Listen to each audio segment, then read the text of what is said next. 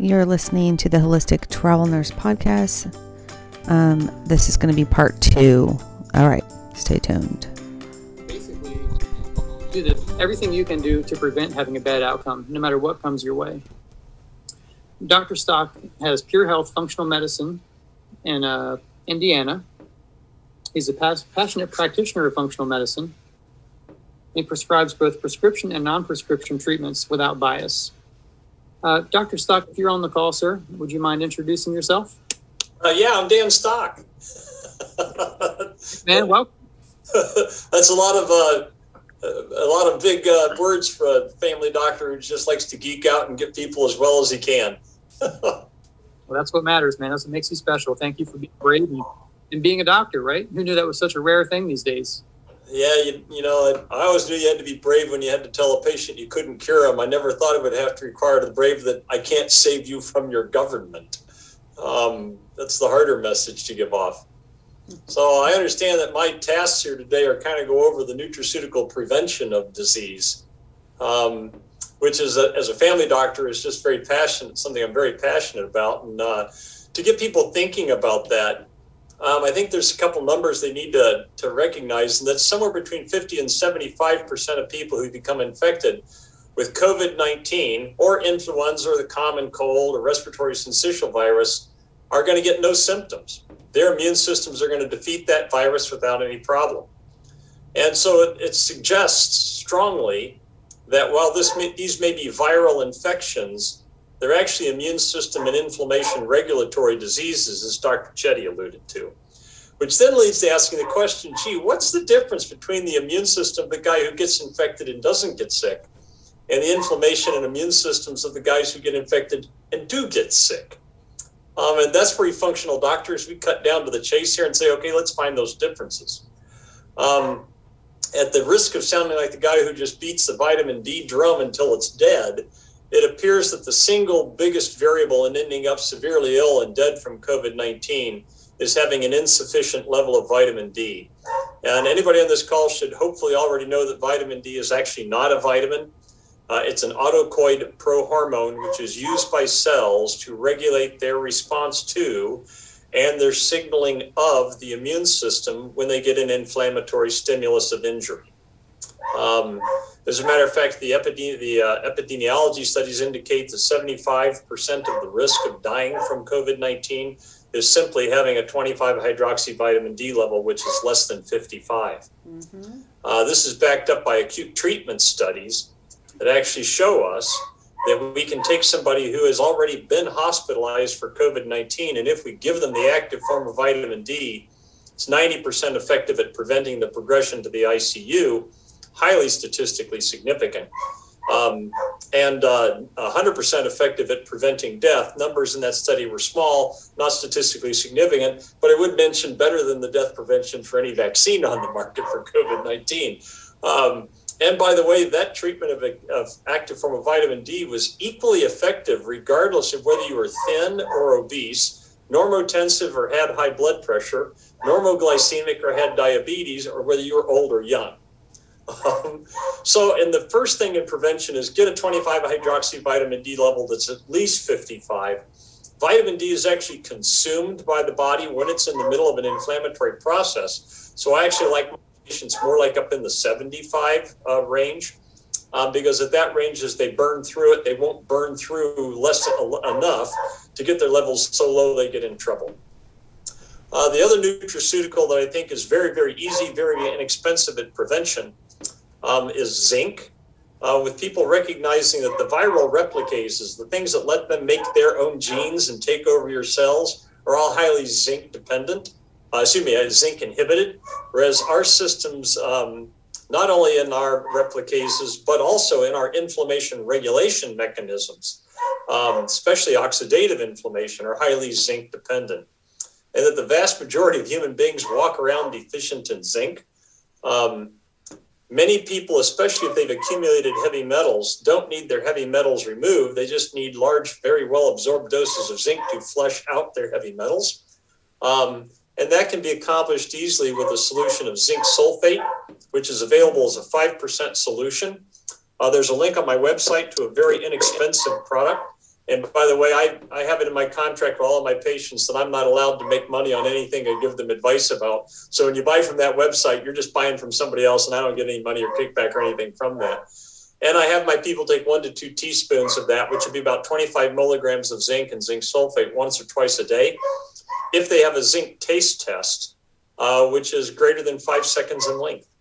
And that can be tested by taking a 2% solution of zinc sulfate. You just take the 5% and dilute it 3 parts distilled water to 2 parts of the solution. Put a teaspoon of that in your mouth and see how many seconds it takes for you to taste something besides water. Most people will be bitter metallic. Some people tell me it's sweet, but what matters is how many seconds for it to come on. After zinc, there have been other things that we've shown have been indicated just on a nutraceutical capacity to make your body upregulate its ability to control inflammation and also to bring on what we call the innate immune system, which is the most ancient part of our immune system. It doesn't even have to know what virus it's fighting or what protein is involved here to go destroy a virus-infected cell. And those 2 things are selenium and iodine. And these have both been shown that they actually upregulate not only the ability to suppress oxidative inflammation, and this, by the way, is placebo-controlled randomized blinded trial in humans, but also to upregulate natural killer cell count, which is probably the fundamental cell of innate immunity, macrophage function, who's the other buddy in innate immunity, and make these things so that they're better to go to war so that when you do get infected, you're protected with them. I understand my second task is go over, early treatment with nutraceuticals, which is pretty much the exact same stuff I just went over with a couple of caveats. The one being that when people get inflamed, their body actually becomes very bad many times at converting vitamin D to the active form. Some people who have extant liver disease have trouble with that even when they're not inflamed. In that situation, depending on vitamin D to raise your 25-hydroxy vitamin D level, which is the active form, is a little bit risky because you may not get it done. In fact, much of the shade that's been thrown on vitamin D by the Vax crowd and the no early treatment crowd has been, we've had some studies with vitamin D that said it didn't work. It's like, well, yeah, a week into the thing when you're all inflamed, or if you have pre-existing liver diseases, it's probably not going to get you what you want. But it's actually available over the counter right now. A product called D-Velop, which is the active form of vitamin D. And so what I do for acute treatment for people, when they call me up over the phone and say, Dan, I haven't been taking vitamin D, or I don't have my vitamin D blood level tested yet to know that I'm good, is I tell them, well, let's forget trying to use vitamin D because who knows if you're going to convert it or not. We don't have time to find out. As Dr. Chetty very obviously proved, if we don't have this inflammation under control fairly quickly, this is going to lead to an immune system derangement here around 7 days into this. And so I just have them use the active form of vitamin D. Depending on how much vitamin D they've been taking beforehand, I'll have them use 30 to 60 tablets all at one time on day 1, followed 2 days later by another 15 to 30 tablets, and do that again at the 7-day mark and every week until they're well. And this gets vitamin D levels up in the neighborhood of 45 to 55. I've never seen a single patient get toxic from doing this. It's very hard to get toxic on vitamin D. And that way you can rapidly get somebody up to an active form of vitamin D. The zinc pretty much stays the same thing. The only thing, an active thing I tell people you have to know about when you're acutely ill, you have to have an adequate level of selenium on board before you can start doing iodine. And so I don't very often use iodine during acute treatment because I've got to get about 10 days to 2 weeks of good selenium sufficiency into you, 200 or 400 micrograms a day of selenium. And I'm not sure I can do that before I can throw the iodine on board. And this is where I think the key thing of things like ivermectin and hydroxychloroquine become effective now, because we don't have the ability to fix things nutraceutically quite as fast as we'd like to. Nutraceuticals do a great job of getting things prevented, but they're a slower treatment. And this is where things like ivermectin, nattokinase to break down the clotting that comes on, things that can stop the histamine storm, as Dr. Chetty has so wonderfully talked about with the antihistamine therapies. The serotonin storm that can be blocked become very, very effective. About the only other thing that's useful nutraceutically is this stuff called transfer factor, which is actually something made by your own immune system cells of the innate immune system, and they upregulate activity of the innate immunity. In fact, you can even buy specific transfer factors that they are like antibodies, are specific for given pathogens. And starting this early on, for instance, in herpes disease, has been shown in randomized blinded comparator trials to not only work better than placebo, but to actually work better than things like valacyclovir for herpes infections and for shingles infections. So transfer factor is another thing that can be used nutraceutically, can be bought over the counter. The specific forms, unfortunately, people can't buy on their own. They have to buy those through a physician. But the specific forms can actually get an immune system acutely up and running. And so that it's actually hunting down the pathogen and trying to do something about the pathogen to stop it before we get to the immune system stage. It should be mentioned, by the way, that deficiencies of all those nutrients I mentioned are actually involved in having the immune system do this wrong step that Dr. Chetty mentioned happens around day 7 to 8, which is where the immune system suddenly starts chunking out a whole bunch of antibodies that aren't helpful, many of them the IgE class that cause the allergic reaction. And we've actually got data already that shows that vitamin D, zinc, and selenium and iodine, as well as transfer factor, have all shown that they shift the immune system away from antibody-mediated responses and to cellular-mediated responses, which is what really fights the virus in the first place, and then would prevent you from going into that out-of-control antibody response that leads to that second phase with the allergic reactions being studied. The third thing I was told to ask about is managing vaccine side effects. And this I tell people is a grand experiment because, as everyone has mentioned before this, we've never tried to save a group of human beings from this kind of biochemical assault. One of the things I think we need to make sure people know is that to a degree, we probably can't solve this. And let me tell you why I give that very dour assessment. These vaccines, because of the way they work, absolutely make that if you do get a helpful immune system response, a cellular immune response, you're going to have to go destroy tissue. Now, your body's very careful when it's going to fight off pathogens to have a lining of your respiratory system or a lining of your gut that it can easily reproduce and get replacements for. And so if we sacrifice some of that, it doesn't matter, we'll just make new. These vaccines, unfortunately, put these nanoparticles in, and they are everywhere throughout the body. Only 20% is retained at the arm, 80% is going to every tissue. And if this goes into tissues that the body is not good at regenerating, such as myocardium, nerve tissue, or the one tissue that we can never regenerate at all, which is ovarian egg cells, then we should expect that some of the damage of these vaccines will never be undoable because we're going to destroy tissue we can't get back. And I bring this up to hearken to Dr. McCulloch's word that the best way to prevent vaccine problems is just don't get one of these things.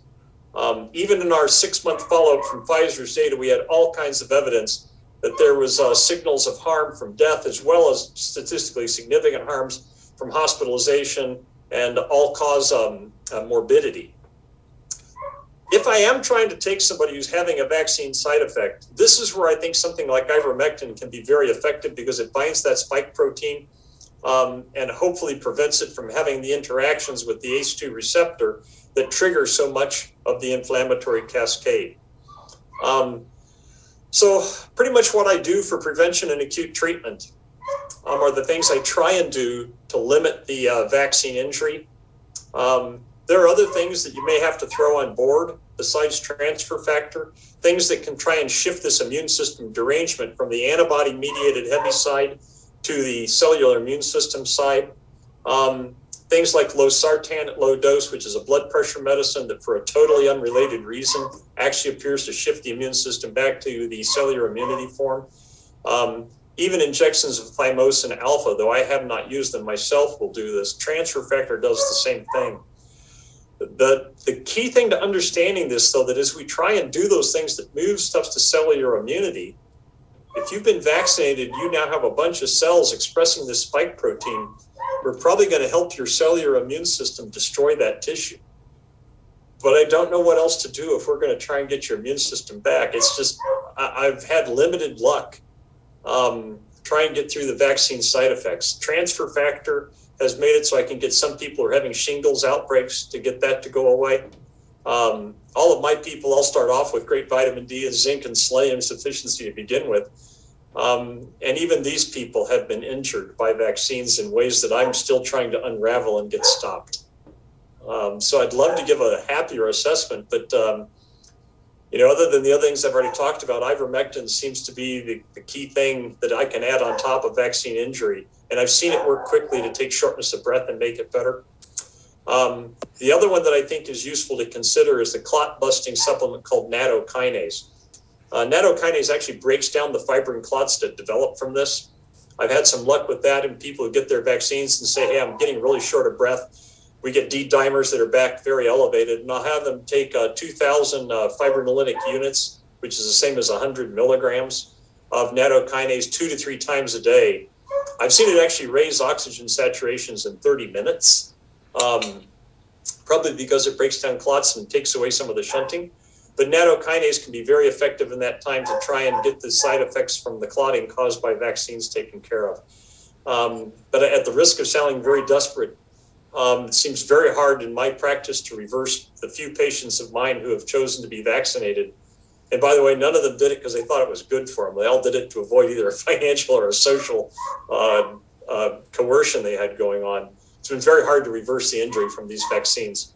And the thing that most concerns me, because ovarian egg cells, ovaries get the second greatest amount of these nanoparticles that come out of the arm after the spleen. And those egg cells that start to express this must be destroyed. How we're going to prevent the onset of premature menopause in the females who are being vaccinated, which to my mind obligately must happen because of the way the vaccines work. I have no idea how to get them back those egg cells.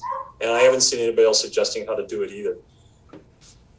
Yeah, and that's a really big concern also when they're now injecting young women and young children with these, knowing there's no long-term data. It's really disturbing. I had a question a while back about multi-generational animal studies. They use mice and lab rats, but for whatever reason, it seems like they're just not, or they're not releasing the data.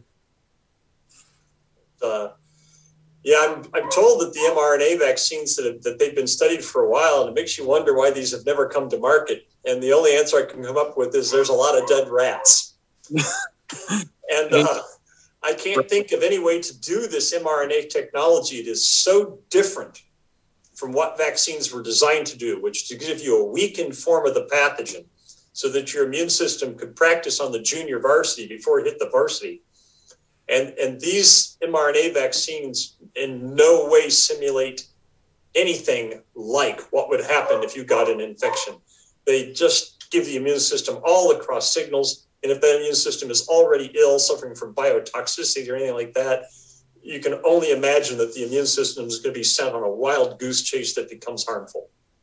And I can't think of a way this technology can work. I know. It's very disturbing for many of us that are paying attention, that's for sure. Well, Dr. Stock, we really appreciate your wisdom and your approach. Staying healthy seems to be the best thing to do no matter what comes along, right? Indeed. I can't remember the old saying, but the mediocre physicians treat disease and superior physicians prevent it.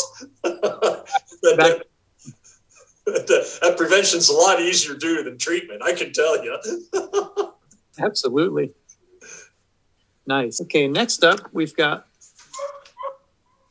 Dr. Babar Gowrie. Dr. Gowrie is a family medicine doctor in Levittown, Pennsylvania. He received his medical degree from Ross University School of Medicine and has been in practice between 11 and 20 years. Evidence-based root cause medicine, going beyond standard practice. Dr. Gowrie, are you on, sir? I am. Can you hear me? We can. All right. Welcome. Thank you.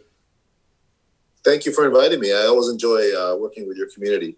Let me just make a little correction to the introduction there. I'm actually an internist and was trained in Philadelphia at Drexel, which the former MCP Hahnemann. And I also have quite a bit of other experience. I just want to touch on it because it'll be relevant. You'll see in a minute why. I've been in practice now 20 years. I can't believe that I have been, practicing for that long. And throughout that time, I've been privileged to have quite a number of very diverse posts I've been board certified 3 times in internal medicine, clinical informatics, and now integrative holistic medicine, which, to be honest with you, is my most prideful accomplishment in my career. And I've also had the honor to work in leadership positions in both hospital, health system, and pharmaceutical levels. My last formal quote-unquote job was at Pfizer, where I was the U.S. enterprise executive medical lead, similar to a CMO type of chief medical officer type of a position. But I was also chief medical officer at Trinity Health, which is a very large health system, as well as some of their hospitals, St. Mary Medical Center being the one that's local to me. Actually, it's actually my hospital. So I've had a very privileged career. I left formal practice about 3 years ago when I went to Pfizer. I'm actually in the hospital right now. I still practice, but my practice now is, I don't want to say a hobby because I see quite a number of patients, but I don't practice as much, maybe 5 to 10 days a month. But what I love about my practice now is that, and I've been very privileged throughout my career, is that I actually love being in the hospital, because my time now with this new training, integrated practice, and looking at people like Dan Stock, there are so many others, Dr. Mercola, so many. I'll be here forever if I name them all. But using these people's experience and writing and research and experience, I can finally say that I have the knowledge, or at least the knowledge that's available to take good care of patients. So I bring this up, Abraxas, because earlier we were talking about why. Why aren't other doctors speaking up? And I can speak very clearly about that, because I would have been one of those doctors had I not had all this experience that I've had. Doctors are busy people, number one. Nobody becomes a doctor because they don't want to help people. We all do it because, and nurses and pharmacists and really everybody in the healthcare arena, with some exceptions, but the vast majority of clinicians, they want to take care of patients. So the number one reason is busy. It's just the days are long. The information is really big and great and immense, and it takes a lot of time to understand it, especially COVID. And that's kind of the main reason, which I would say is probably 30 or 40% of people, just that ignorance. Number two is, how do you become a doctor or a nurse or a pharmacist? Now, you have to do very well in school, but what is school about, especially public school, which is I'm a product of public school. School is about compliance. Who is the most compliant? The teacher says A, B, and C. A, B, and C may be completely wrong, but A, B, and C is what the test is going to be on. So you better know it, and you better be able to regurgitate it. So I spent my entire career being compliant and learning and doing whatever my medical school professor said, whatever my college professor said, and whatever my teacher said. Most of it was very good information that was absolutely correct, but a lot of it wasn't, especially in medical school, about prevention, and that's a whole other talk that we can go into. So compliance is in our genes. So when the CDC, even for me, up until about 10 or 15 years ago, when I started to open my eyes, if the CDC said something, I'm doing it, period. Why would I go against the CDC? I didn't know at that time that the CDC is a private company that's contracted by the government and not a government agency. I didn't know that the CDC officials were not elected people. Mm-hmm. These are appointed people or people that are literally hired. Same thing with FDA, same thing with other government agencies. They're not government agencies. These are private companies, including the Federal Reserve. So most doctors have no clue, and I didn't have a clue either. And especially academic people like myself. I was an academic early in my career, and I kind of switched into a private role now, although I still have a very healthy interest in scholarly activities and scholarship. Most of us, we're experts in compliance. So why wouldn't we comply with whatever the healthcare leadership said? So there are other reasons why I could go into, but those are the two main reasons. And then, the third reason, it is money, but it's not money directly. It's indirectly money. Why would I even go to a place or think about something that could jeopardize my entire career? Right. So that's an indirect, sinister, underlying issue that unfortunately a lot of doctors are dealing with. And, I'm no longer active on social media, but when I was, every single day I got some, because I was pretty vocal about COVID and the things that I was seeing. Every single day I got a direct message from some physician or nurse or somewhere thanking me for speaking up because they felt they couldn't. They felt that their job or some person in their career, would find that difficult to accept and let them continue in their roles. So that was your own. Oh, I'm sorry, sir. A real quick question. Would you say that was just innate bravery, or do you have a certain level of autonomy that others don't? Well, I wouldn't say bravery. I mean, I have always, throughout my entire life and career, and just like most doctors, we're trained to look at data, right? And the data from the very beginning. I remember from the very first day, I never watched CNN. I never watched the news in general. Very rarely. And I remember watching CNN and looking at the data that they were showing on the screen, then looking at the data I had in my own health system and hospital. I had all the data. It's about 100 hospitals. It's quite a bit of data. And it wasn't jiving. It wasn't making sense. And even to this day, I still get, because I'm on staff at so many hospitals now, I get the data at all of our hospitals. And I just let it yesterday. I was having dinner with some business associates, and they were talking about the vaccine. And I showed them the data. And we had 40 patients. I showed them one hospital. I said, look, here's the hospital. There were 40 patients in the hospital. 20 were vaccinated and 20 weren't. And that's the data every single day. It's about 50 or 60% one way or the other, up or down. The vaccine is not preventing inpatients, from coming to the hospital.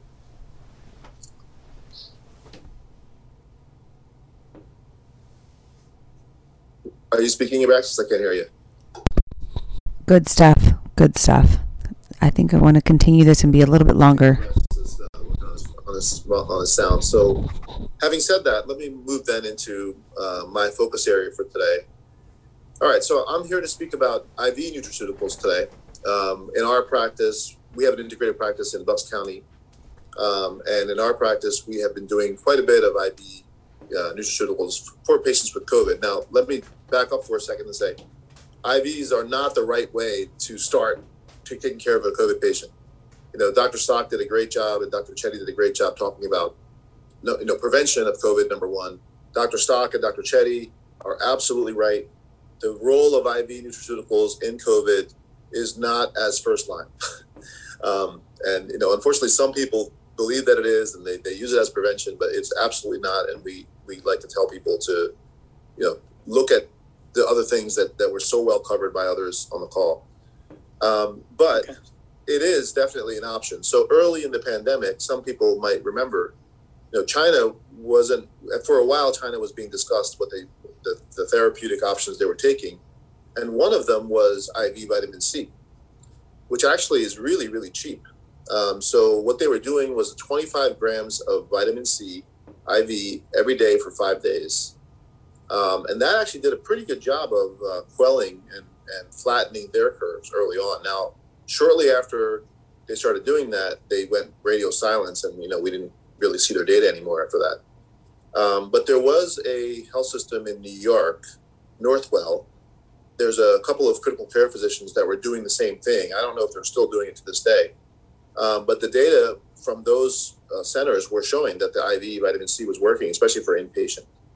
And this is 25 grams is a relatively high dose. And as most people know, vitamin D is an antioxidant, most commonly taken orally, and obviously through the diet. It's a critical factor, just like vitamin D, in immune function.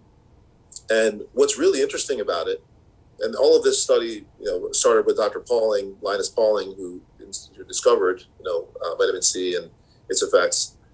But up to about 15 grams or so, it has antioxidant effect. And it's about 25 grams or so when it actually becomes a pro-oxidant, which is very, very cool. So now it's going out into your system, and it's looking for things that, that it can oxidize. And anything that's foreign is going to get oxidized. So that's believed to be the really cool mechanism of action vitamin C itself. Now, in our centers, we do vitamin C, but it's we call it an immunodrip, which is formulated to support the immune system. So it's got vitamin C, it's got selenium, and it's got a number of other common minerals and nutrients. So magnesium, calcium. It's a lot of fluid. It's about 1 liter of fluid. And then there are some other ingredients as well, potassium, just to stabilize it, and other things that I won't go into. But then after the immunodrip, we also give a shot of vitamin D. And as mentioned earlier, vitamin D is a critical factor in both preventing and treating COVID. And so there's been quite a bit of research, and there's been good literature on high dose vitamin D in the form of 50,000 units IM intramuscular for 5 days, and actually just by itself treating and finishing and completing the clinical course of COVID. And so that we have not done that, but we do give high dose vitamin D. We have given 50,000 to some patients, but most patients are kind of nervous to do that, and they'll do 10,000 units or even 20,000 units. But the truth is, even that is great, because literally within 2 to 4 hours, they're starting to feel better, if not during the drip itself. It's pretty amazing, the effects of this. And so that really is the primary, in terms of IV, in terms of nutraceuticals. The other, sub-Q treatment, now this is a pharmaceutical treatment, is heparin. And then there are other IV nutraceuticals that I can just list here, just so for people to be comprehensive. I know there's going to be recording here as well, but there's polyphenols, there's lectins, there's high molecular weight polysaccharides, there's Nalto, there's berberine, and then there's also botanicals like curcumin, Nigella sativa, boswellia, and then there's also lactoferrin. These are also nutraceuticals that can be used. And again, I'm sure others on this call are much more qualified than I am to speak about them. We don't do them in our centers, or they're not commonly available in the U.S. as far as I know. But those are also options. And if you can take them as an oral nutraceutical, it can also be beneficial in the prevention form as well. Now, interesting, I looked at the literature prior to this call, and there's a lot of literature on all these things, right? But the funniest thing is at the end of every article, it says, all of these things are not as good as getting the vaccine. One pathway to health, right? It's just amazing, and I love when Dr. McCullough speaks about it, because, he's probably, of all of us, probably the most published, and when he talks about it, it's just like, what are we really doing here? But that's really the end of what I had to say, unless you wanted me to speak about any other factor of COVID. So, I guess back to the nutraceuticals, the injected IV form, is that something that's easy to find at other hospitals? Is it a rare thing? Do most hospitals stock these substances? Yeah, that's a great point. So let me back up for a second and say, we're not doing that in the hospital. We're not doing any of these in the hospital. These are all in our private practice. So they're all administered under, physician care. And, these are very cheap things compared to, monoclonal antibodies and remdesivir and all the things that we're doing in the hospital that there's data that show that don't work, yet we're continuing to do them. We do vitamin D, but as Dr. Stock mentioned, these are inflamed people in the hospital. They are not absorbing any of that oral vitamin D that's being put down, an ET or a G tube, right? Or a feeding, a Dopoff tube is what we use most often. And so it's kind of ridiculous, but I am surprised that we do still see vitamin C, not on everybody's order set, but vitamin C I was amazed when I saw vitamin C on the COVID order set back in March of 2020. And there are a lot of hospitals that still have vitamin C and vitamin D on the order set, but a vast majority have taken them off, which is like amazing to me. But yeah, these nutraceutical approach, generally you're not going to get it in the hospital. the doctors will look at you like you're crazy if you even suggest it. It's something that you should try to get as an outpatient. And, integrative medicine in general is becoming extremely popular. COVID has been a great marketing tool for practices like ours. People are waking up and taking control of their own health. And, when you address the root cause of your illness, you're going to be led to an integrative practice somewhere. So if you don't find it an integrative practice, look in large cities. Most large cities have, an IV center. I like to call them hangover centers, where they're kind of right next to the bar or the club. But if you speak to them, they probably have it in stock already, but if you speak to them, they can order it for you and get it very quickly. So selenium and vitamin C, they will definitely have vitamin C. They probably will have selenium. They may or may not have vitamin D, but they can get it quickly. So if you go to some of these centers that are already doing infusions, it's not a big deal generally for them to get, these types of things. Even proper infusion centers, places that do chemotherapy and other pharmaceuticals, they are willing in general to get these therapies if you can find somebody that'll prescribe them to you. Excellent, man. Thank you for the information. Absolutely. We really appreciate it. Yeah. And, for us, we love the root cause approach that you've taken, because that's really where a lot of us are on the, more the natural spectrum, right? And that's why we have you guys on the call, man. So thank you. Absolutely. It's amazing to hear the numbers today. Yeah, absolutely. So we've got a couple more speakers, and we've got an open Q&A. If you happen to be free in about 20 or 30 minutes, we'd love to have you. And if not, we fully understand, but we really appreciate your time. Thank you, Dr. Gari. Hi, Dr. Casals. How are you, sir? I'm well, Brett. So, Dr. Casals, could you introduce yourself and tell us a little bit about you and your background, if you would? Sure. I've been a doctor, I guess, a little over 40 years now. Retired at the end of 2019, just in time for COVID.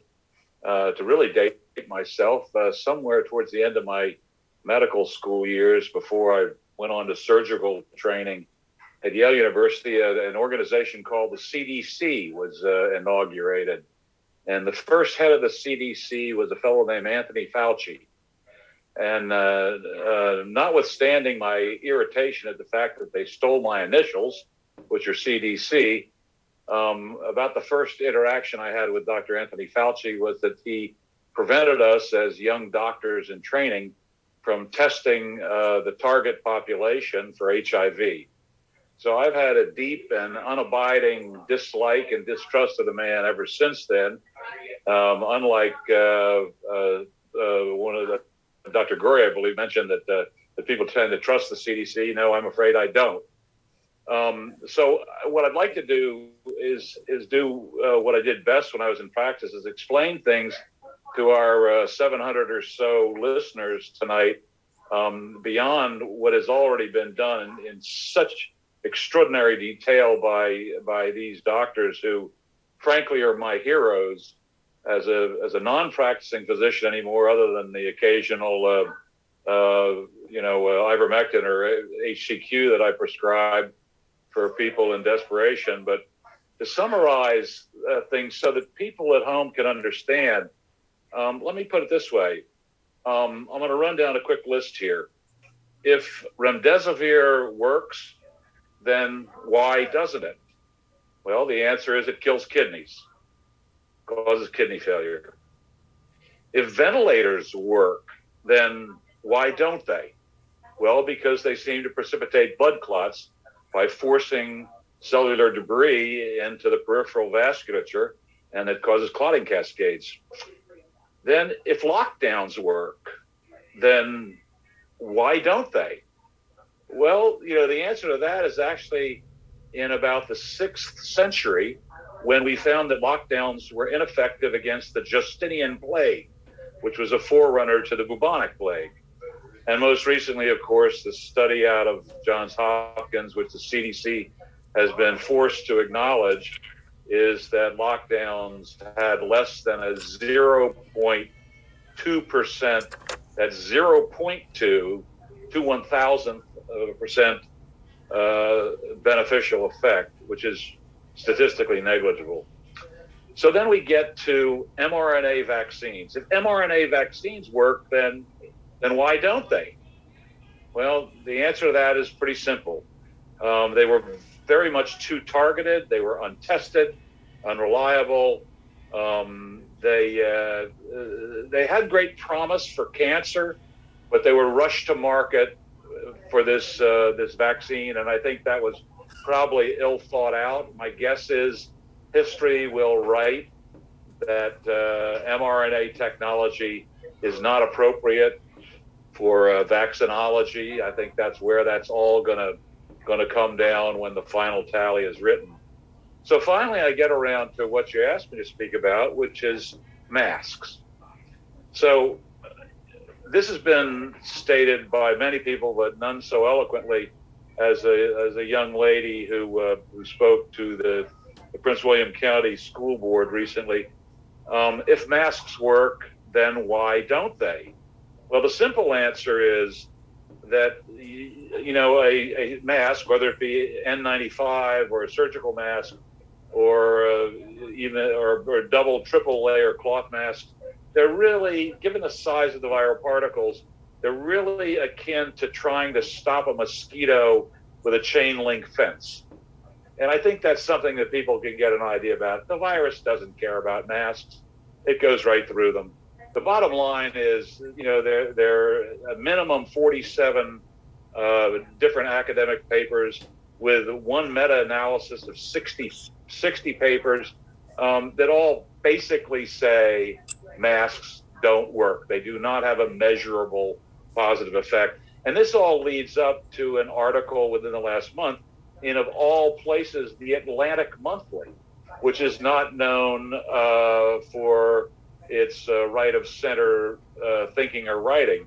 The Atlantic Monthly actually did a very credible job of doing a literature review that comes up with the fact that masking children does not have a valid argument. So now that we're seeing that creep into the press, we're starting to see some of the diehard masking politicians who were doing it simply because they didn't have good advice, and that's kind. I think many of them were doing it to try and demonstrate leadership, and they didn't know what else to do. So masking seemed to be something that they could do. But now with Governor Murphy in New Jersey relieving the school mask mandate, and quickly on the heels of that, our mutual governor, Governor Carney, has declared, I think, the end of March as the end of masks. Although I don't believe him; he's done this sort of thing before. But one way or another, there's a rush to throw the masks out after this tsunami of data showing that masking children is exceedingly harmful. It's harmful developmentally. What we've done to our children in the name of politics is unthinkable, and history will not treat this kindly. So then on to something a little bit more positive, because after all, this is about health and freedom. I come tonight, to paraphrase Shakespeare, I come to bury COVID, not to praise it. The slide 5 I had is the cover sheet of an article that came out fairly recently in the Journal of Genetic Genomics, which in my mind proves definitively that the new variant running around called Omicron is actually derived from several spontaneous, and we call this in science zoonotic, but spontaneous mutations that occurred in mice. One of the reasons we know that this did not come out of a lab is that nobody has taken credit for it. These are classic mice mutations, and what they've done to the COVID-19 virus is, number one, they made it very, very benign. It's really akin to a very mild cold. And number two, they made it incredibly transmissible. So it's going to jump from person to person. One way or another, there is no amount of lockdown or masks or anything you can do on the planet that's going to prevent Omicron from spreading through the world's population very, very rapidly. So the good news about that is that Omicron is effectively the perfect vaccine. It induces a broad-based immunity to many different COVID cell wall proteins or viral wall proteins, and the immunity seems to appear very long-lived. The really great part about Omicron is that you don't have to get it through the FDA, and you don't have to work on any kind of manufacturing or delivery logistics, because it's going to take care of that itself. So Omicron is effectively, in literary terms, an ecsteus machina. It's a natural occurring mutation that's going to end this episode of COVID-19 as far as I can see it, and I've been following it very closely. But that, I think, is the take-home lesson for people. Then there's another take-home lesson, which is what we're going to see going forward as the fallout from very, very bad public policy across the board. They say, in life you should be mindful of your wake, as if you were a large boat passing a small boat. You really have to be mindful of what you're going to do with your wake to that small boat. And that's really what's going to happen now in COVID. When we see the Indianapolis-based insurance company, One America, come out with an alarming number of deaths in the working age range from 18 years old to 64 years old, when an insurance executive comes forward talking about a 40% increase in those deaths, that is not somebody with a political agenda. That is a bean counter. That's somebody who is simply counting how much money they are going to lose because of death benefits. And insurance companies, life insurance companies, do not like to give out money just randomly. They like proof that somebody actually has died. So they require on the death certificate a cause of death. What's really noticeable about the One America 40% uptick in deaths between 18 and 64 is that these were not COVID deaths.